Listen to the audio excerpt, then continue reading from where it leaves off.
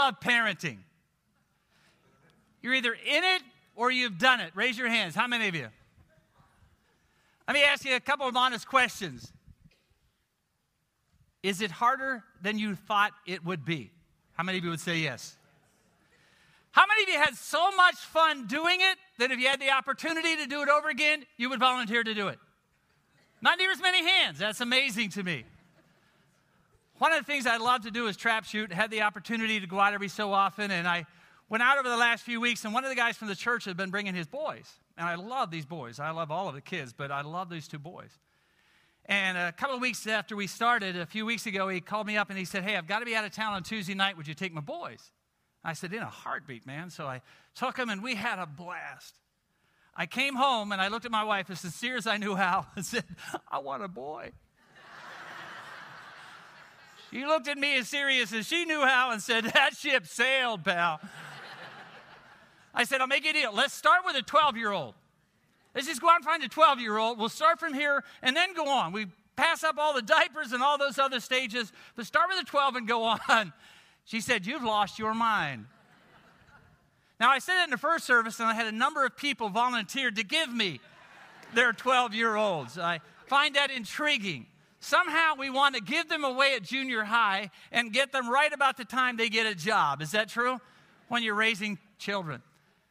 You know and I know, you have sermon notes this morning. I'm going to talk about so much scripture over the next couple of weeks that I wanted to make sure you knew where it was coming from. But you and I both know that some of the greatest joys of our lives and some of the deepest sorrow of our lives comes within the context of parenting, right? How many of you remember when you held that first baby in your hands? Amazing moment, isn't it?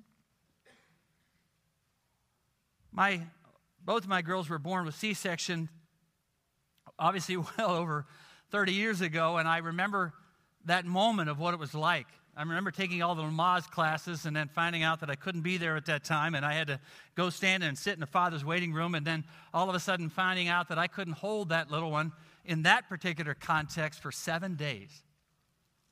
And it didn't even make sense to me. Now, if you have a C-section, you're lucky to stay in for 2 when you want to stay in for 7 days. But I couldn't hold her for 7 days, and I couldn't wait for that moment when we were leaving the hospital and I could finally hold that little girl. And every dad in the room, every mom in the room remembers what it was like when that doctor placed that little one in your hands. And you were blown away by the innocence and the joy and the thrill that came with that. And then there's those first steps. Remember, you kind of encouraged it, and you walked and you had the hands up, and you just waited for the next one, and you just continued to encourage them. On and on it goes. I had a story that I read this morning in the first service of a mom who worked for an organization that delivered lunches to elderly shut-ins. She said, I used to take my 4-year-old daughter to the afternoon rounds. The various appliances of old age, particularly the canes and the walkers and the wheelchairs, intrigued her. One day I saw her staring at a pair of false teeth soaking in a glass. I braced myself for what I thought maybe she would say when she simply turned to me and whispered, the tooth fairy is never going to believe this.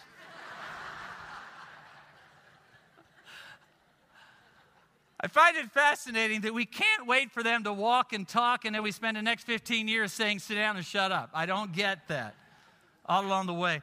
And then there's the first day of school. I wish I had a picture this morning. I'm going to try to get it for next Sunday somehow. But I wish I had a picture this morning of what it was like when my mom sent my brother and I to the first day of school. We had matching outfits. What parent does that? The 2 boys that aren't twins. Matching outfits, matching lunch boxes, and matching thermoses. The lunch boxes were barns, the thermoses were silos.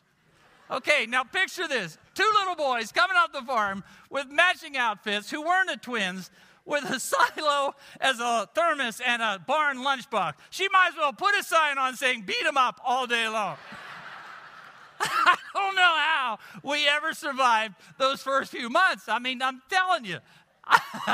If I'd have done that to my kids, I would have put the sign, go ahead and beat them up. The first day of school, a first grader handed his teacher a note from his mom that said, the opinions expressed by this child are not necessarily those of the parents. And then, of course, family vacations, right? How many of you make sure that every single child went on family vacation, whether you wanted to or not, and whether they wanted to or not? You remember those days? Forcing them in the car, all the stuff that was necessary. My kids loved family vacations. I was so calm, so relaxed. Didn't matter when we went. Didn't matter how much stuff they took. And that is such a lie.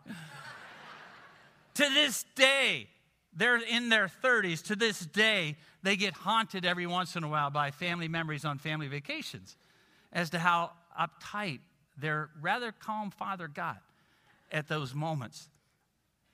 And I'm still amazed by the fact that the best memories of their lives on family vacations was in a 12 by 12 shack on stilts with an outhouse out back in Emporium, Pennsylvania. Had I known that at the time, I would have saved all the money we spent in Disney World and taken them there every year.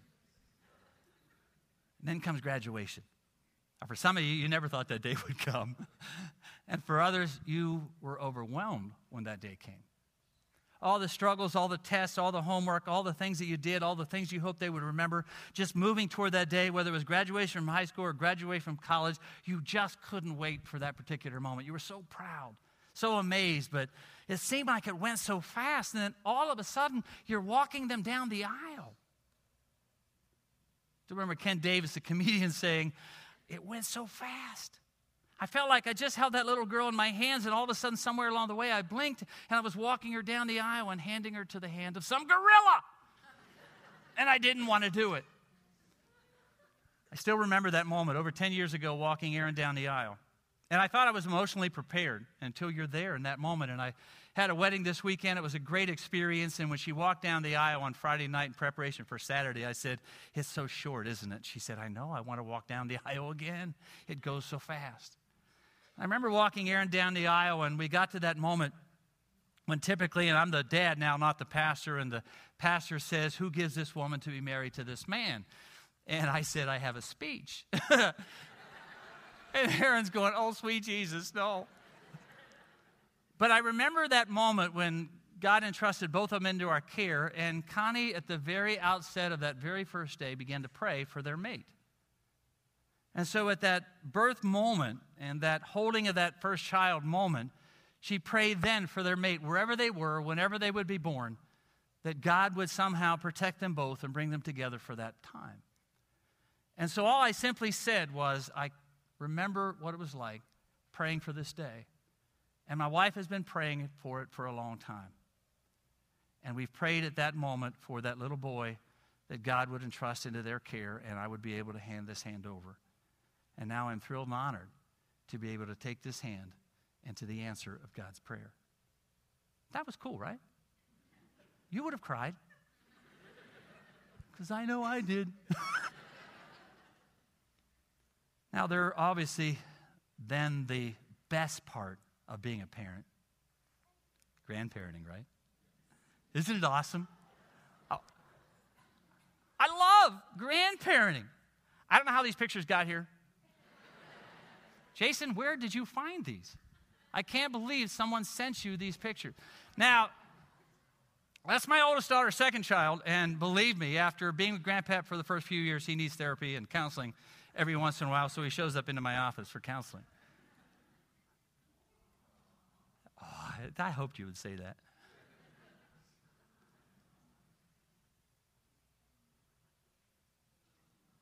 Oh, you're getting good. Wait a minute. And then one more. Thank you. I don't know how Jason got them, but interestingly enough, they all happen to be our grandchildren. I bet you can't wait for when you preach, right? You get to show your kids up there. You also know there's the other side. The deep, deep valleys you go through as a parent. Neither one of my girls are able to have children on their own, and so all of them are adopted. I remember that moment when finally, after 3 or 4 rejections of hoping to be chosen, they finally got chosen, and then that baby was born. And Erin called us with such thrill and excitement only to less than 24 hours saying he's in NICU, been transferred over to Children's Hospital, and he's not going to live. Now, you talk about going from a high to a low. And knowing that for the next number of years, I'm going to be doing sermons on parenting on this very issue where you have so many emotions that go into those moments of time. One of the most difficult things that I do as a pastor in all of these years of ministry is going to NICU, a neonatal intensive care unit in Children's Hospital in Pittsburgh. I mean, it's one thing to go to a local hospital. When you go to Children's Hospital and you go room after room after room after room after room of little boys and little girls that are so wired up, you don't know how they're able to move around, and the parents are overwhelmed with emotion. They couldn't wait for that little one to be born. Now, all of a sudden, they go through these moments. And the highs and lows of parenting in such a short amount of time are overwhelming. Then that first call from the police department. Some of you may have remembered what it was like of being able to be on the other end of the phone and not knowing for sure what they're going to say. And what it's going to be like to hear that my child was in their very first accident. Or they call you, and at least it's them calling you to say, I've had an accident, but you don't know what it's like. You don't know what they're like. You don't know what's going to happen. Or a police officer that shows up at your door, and you don't even want to deal with the emotions that go with that. But you know as well as I do that there are some incredible highs and some overwhelming lows for families. I have a lot of friends who are police officers. And two of the most difficult things they do are domestic disputes because they never know what they're going to get into. Some of them have said, I'd rather go to a bank robbery than a domestic dispute because I don't know who's shooting at who then and what's going to happen to me. Or going to an accident where there's a child. I was a firefighter for years. Jonathan is as well, and a number of you have been. And you know what it's like when you get that call. You know what it's like as a police officer to get that call, and you're going to that accident. You know there's children involved, and it's overwhelming, especially, obviously, when you have children of your own. And you go back and you hug your kids and you hold them so tight, but you know those parents who want to do that can't and aren't sure what happened and why. And then the worst thing for any parent to ever have to experience is to bury their child. I've done it on way too many occasions through all my years of ministry. But every mom that I've ever had the opportunity to walk through that valley with has said to me, it is so unnatural. It's not even makes sense that as a parent, I have to bury my child. It's supposed to be the other way around. So with all the highs, for a lot of folks, we've had a lot of lows. And more joy and more heartache comes within the context of parenting than almost any other area of your life, right? And you know that. There are some people that you walk into situations every once in a while and you wonder, how on earth did anybody ever even entrust them with children? And others who so desperately want to be pregnant and can't. And you wrestle through that. I've wrestled through that as a pastor. When I've walked through with families in certain locations, and I won't even say the where, but you look at how these children are abused, and you look at the circumstances, and you see parents yelling and screaming at these kids, and you wonder, how on earth did you have these? And I've got two girls that I love and adore who want to get pregnant and can't. I prayed over them as I did Heather, and you just want that moment to be theirs. And it isn't. And you see some who discard their kids and abuse their kids, and you wonder, where is the justice in all of that? So when it comes to a message on parenting, there are a lot of emotions and a lot of feelings, right? We're going to continue our study in Colossians 3 this morning, and Paul is moving off of the wife-husband relationship to the parent-child relationship. He says these words in Colossians chapter 3, verse 20. Children, obey your parents. Matter of fact, he goes on to say in everything. For this pleases the Lord. He's quoting one of the commandments. It talks about children being obedient to their parents and that it may go well with you. One of the only of the 10 commandments that has a promise attached to it. And then he talks to fathers in verse 21. Fathers, don't embitter your children or they'll become discouraged. Now, we're going to spend a couple of weeks on here. I didn't know that until 10 o'clock this morning in the first service, so I want to share that with you so you're not scared by all the things that are on that sermon notes that we'll ever get to the end of it. But I do want to say to you, there's some wonderful things that I think God's Word has to say to us about parenting and what that looks like. I want to remind you of the context. When you read those verses, children, obey your parents in everything, for it pleases God. Fathers, don't obey your children, they'll become discouraged. You've got to remember it's in the context of Colossians chapter 3, 1 to 17. For the last number of weeks, we're saying God's word is brilliant in how it places things and where it places them. It seems like it's kind of out of skew, out of kilter, not sure why of all the things that he's been saying about this new life in Christ. He now talks about husband-wife relationship and parent-child relationship until you realize what he's saying. Look, now that you're a follower of Christ, you've been raised with Christ, you're a believer in Jesus. You want to set your heart in things above where Christ is seated. I want you to set your mind on things above. I want you to put to death some of the things that you used to do. I don't want you to do what you did before. You got to rid yourself, he said in verse 8, of anger and rage and malice and slander and filthy language. Don't lie to one another.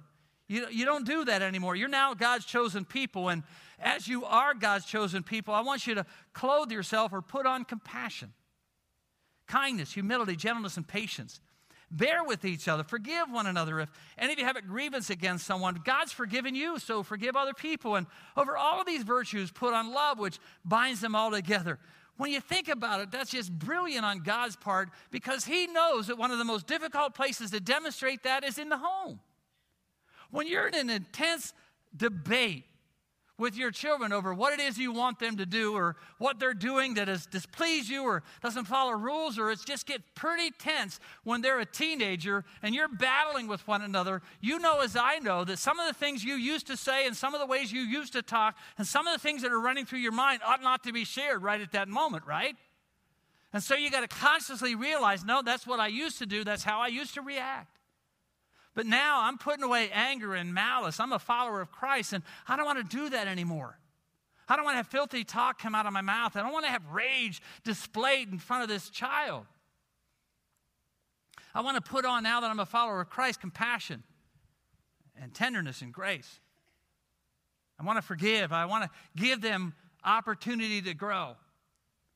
And the best place to demonstrate that, the best place to flesh that out is in the home. Especially between parents and children, because you know and I know that that's one of the most likely places for it to be challenged, right? Once you've given your life to Christ, your whole life and nature begins to change. You're transformed from what you were to what you're becoming.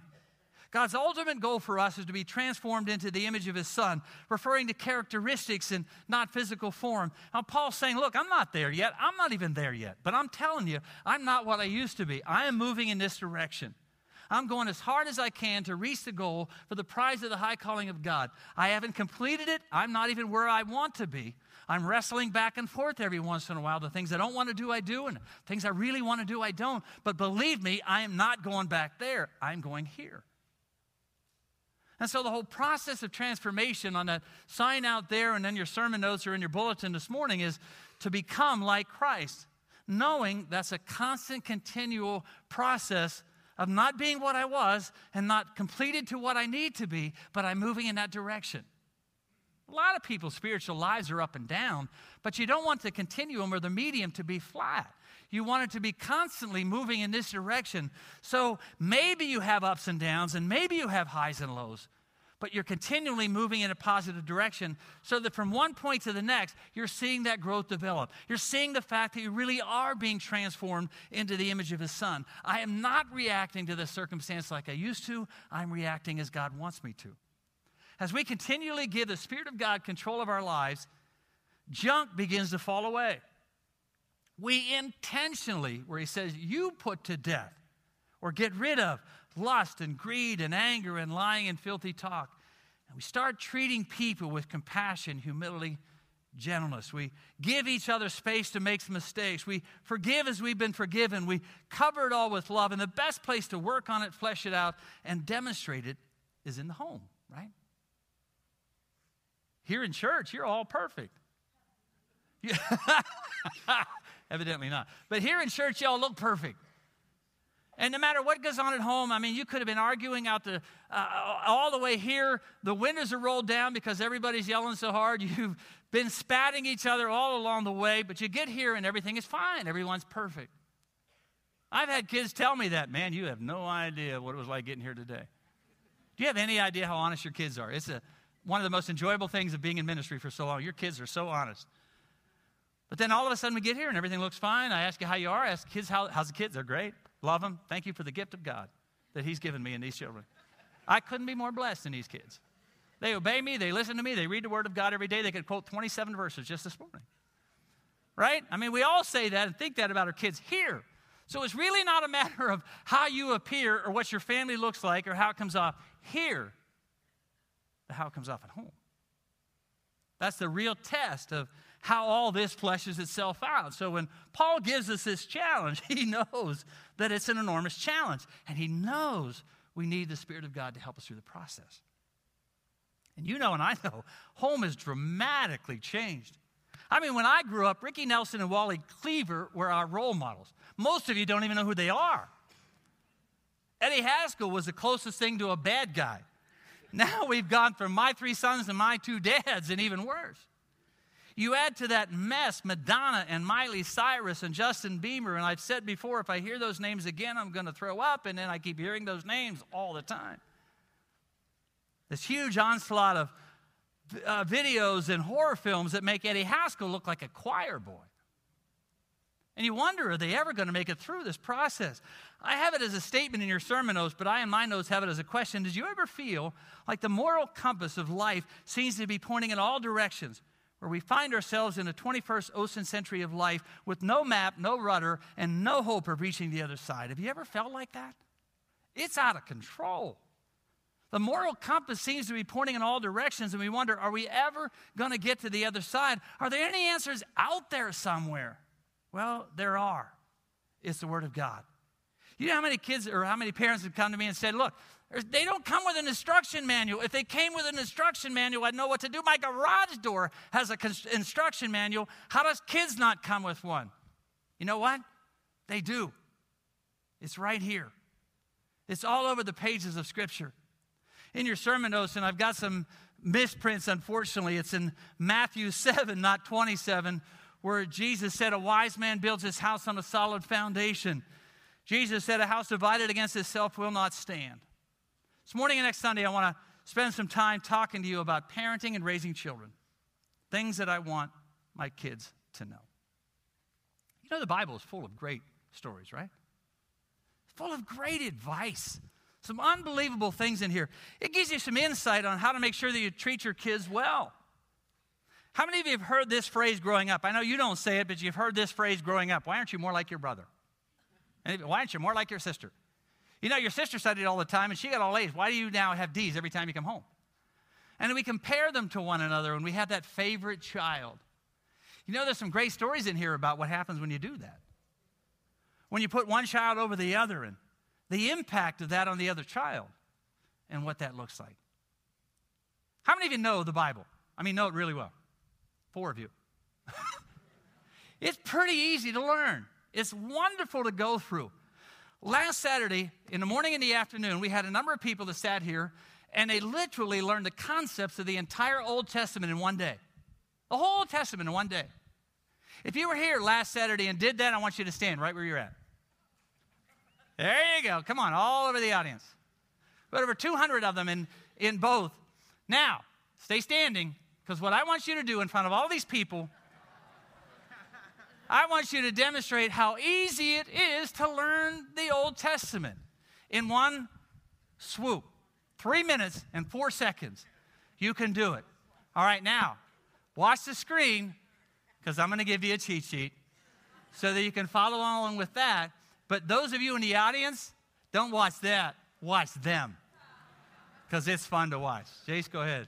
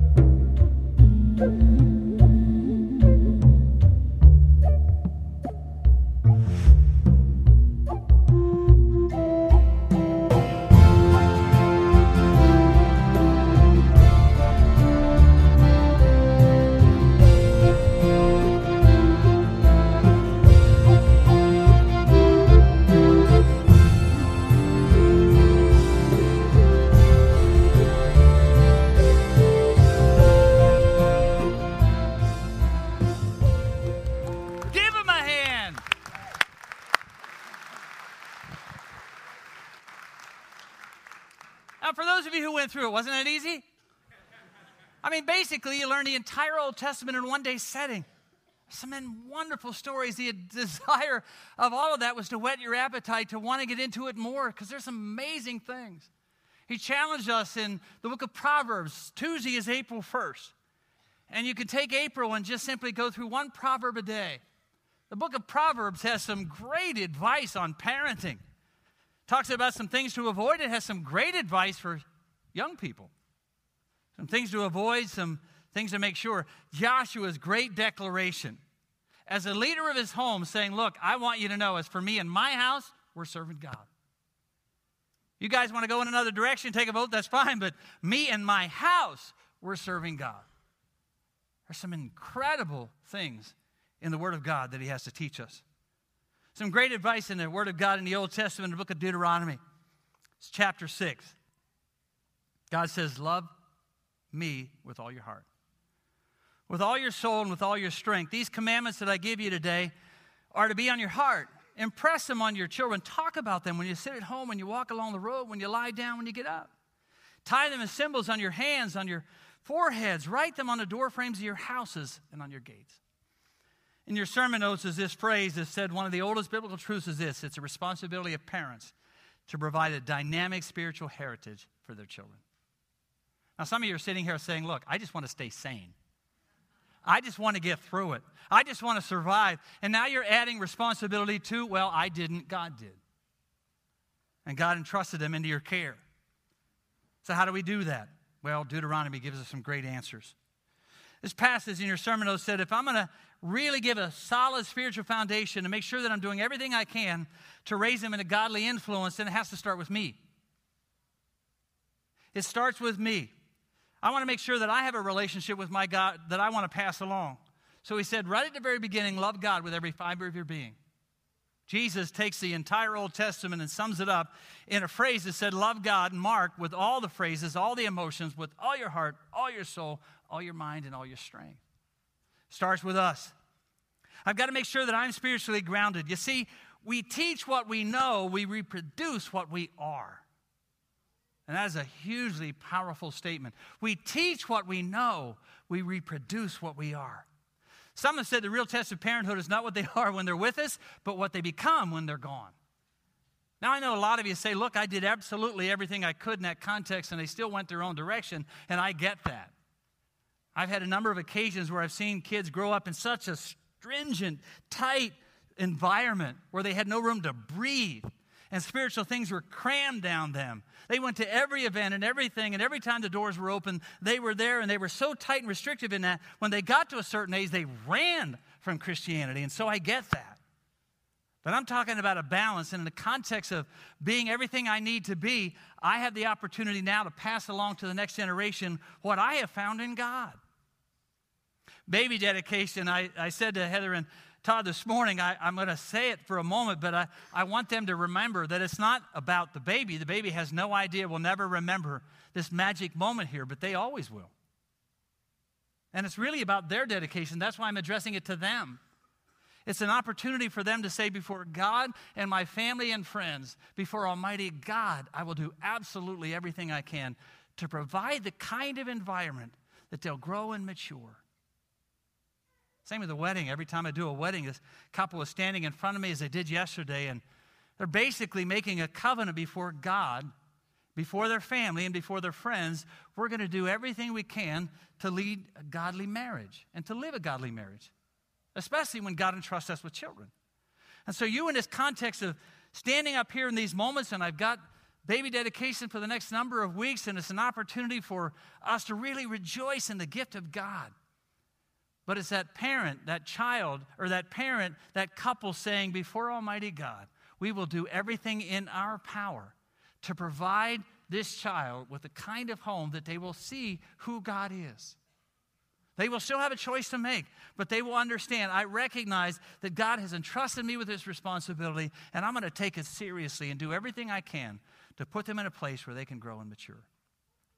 If you and I are ever going to have a spiritual foundation for our children, if they're going to feel what we feel and see what we see and know what we know, we're going to have to, first of all, be the example. George Barna, in a book that my wife Connie and our children's pastor directed us to a number of years ago was called Transforming Children into Spiritual Champions. He said the spiritual formation of our children is happening at a much earlier age. Campus Crusade years ago said that most decisions for Christ are made by 18. That's changed dramatically. Now he's saying most of them are made by age 9 and spiritual formation by age 13. Do you realize what a small window that is?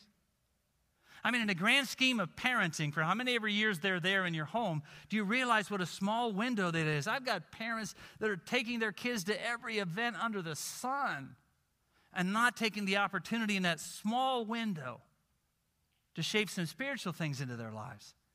He said the statistics are staggering pertaining to spiritual life and the experience of children. Given the trends indicating that your spiritual condition by the age of 13 is a strong predictor of your spiritual profile as an adult, it seems clear that a deep and robust spiritual life demands intentional, strategic spiritual nurturing during those early childhood years. People are much more likely to accept Christ as Savior when they're young. Absorption of biblical information and principles typically peak during pre-teen years. You know what that means? It's a real small window. And of all the things that are constantly demanding their attention, I want to make sure they get this. Over the last 15 or 18 years, I've asked people when they come to membership class, why us? There's some 30, 40 good churches in town. You've chosen us. And every single time I ask that question, one of the top 3 answers is ministry to our children. Young people, young adults, little ones, it's the ministry to our children that attracted us here. Been in town almost 19 years, so I know a lot of people, and they know who I am, and they'll come up to me constantly and say, we don't go to your church, but my kids love TNL. We don't go to your church, but our kids love SNL. We don't go to your church, but our kids love your VBS, your children's program. I mean, you know what it's like when you open those doors to the children's wing over there, and these kids are running to this place, and they can't wait to get there? What a joy that is to know that that's been the attraction of what God has done here and what God has done with us and what God has done through us in our children's ministry and our youth ministry. It's just amazing when I see kids coming here and I hear parents say, well, I'll tell you the reason we chose this church was our kids chose it and we followed them. That's all right. Because I grew up and you grew up, many of you, in a context where you had to drag your kids to church, and now they're bringing us. But we only have them 1 to 2 hours a week. Max. You've got them way more than that. And it's an opportunity you have during that time to allow that to take place. We want to partner with you in raising godly children. We'll tell you next Sunday how some of those things are offered. But look at what Moses said in light of what Barna has just said a moment ago in that section of Scripture in Deuteronomy. Look, you got to impress this stuff on your children. It's got to be consistent. It has to be intentional. When you're at home, when you're walking, seeing God's creation everywhere, at bedtime in the morning, you got to fill their emotional tanks. You have so many opportunities. Maybe it is driving to an event. Maybe it is coming here. Maybe it is going home from here. What'd you learn today in Sunday school? What was the principle? What was the value in family experience today? What the skit was all about? And what are we going to talk about this month? You have so many opportunities to do that when you're driving, when you get up in the morning, when you go to bed at night. Whatever works best for your children, whatever works best for you and your schedule. Basically, all he says is be really intentional about that. Whether it's in the morning, whether you're on a walk, whatever that may be, take the opportunity to instill in them what they've learned, what they're seeing, and what they see from you. Visually, let your children see your values. Let them see you pray. Let them hear you pray. Let them see you reading the Word of God. Ross Campbell, in books that he wrote on how to love your child and how to love your teenagers, combined with Gary Chapman, who wrote the 5 love languages for kids, and they talk about displaying unconditional love at home. And I thought if there's any place that unconditional love ought to be shown, it's in the Christian home. A love that isn't guided by performance or behavior, a love for who they are, not always what they do, a love that they see and hear and touch. When a child feels love, they get a healthy, positive self-image. Now, we'll talk next Sunday morning about discipline as well, but there's that balance in what it needs to be. 6th grade teacher in California for a creative writing assignment began with a statement, I wish. And she asked her kids to finish a sentence. She thought, of course, they'd say, I want a new bike, I want my own TV, why can't I have my own cell phone, I wish I had one. All the things that you thought 6th graders would wish for. Much to her surprise, when she received the replies, 20 out of 30 talked about family and wishing things could be better. I wish my parents wouldn't fight. Wish my dad would come home. Wish my mom didn't have a boyfriend. I wish I could get all A's so my father would love me. You and I have a small window of time. And as a grandparent as well, we have a short window of time to have such a huge, lifelong impact on the ones that God's entrusted into our care. And we want to do it with everything we have so that we send them out in this incredibly confusing world that is so mixed up with its values that seems not to tell them any good, solid things every once in a while. What godly influence looks like. What it's like to be in a home where they're loved and they see Jesus and they reflect that and they hear that and they know they're loved and cared for by Almighty God. When they see me make mistakes and they understand the need for discipline and how important that is. You and I have that short window. Want to use it as wisely and as well as we know how. Let me pray. Father, there's so much stuff. So many rich things in your word that gives us wisdom and guidance and direction that I'm just delighted you didn't leave us on our own. We do have an instruction manual, and I'm so thankful for your word. So in these next weeks, as we unpack it and we begin to flesh it out and then we demonstrate it in our home, I trust you'll give us wisdom and direction. Thank you again for time that we can spend together laughing, remembering, getting emotional, and enjoying this incredible gift called parenthood. Bless us in that journey, we pray in Jesus' name.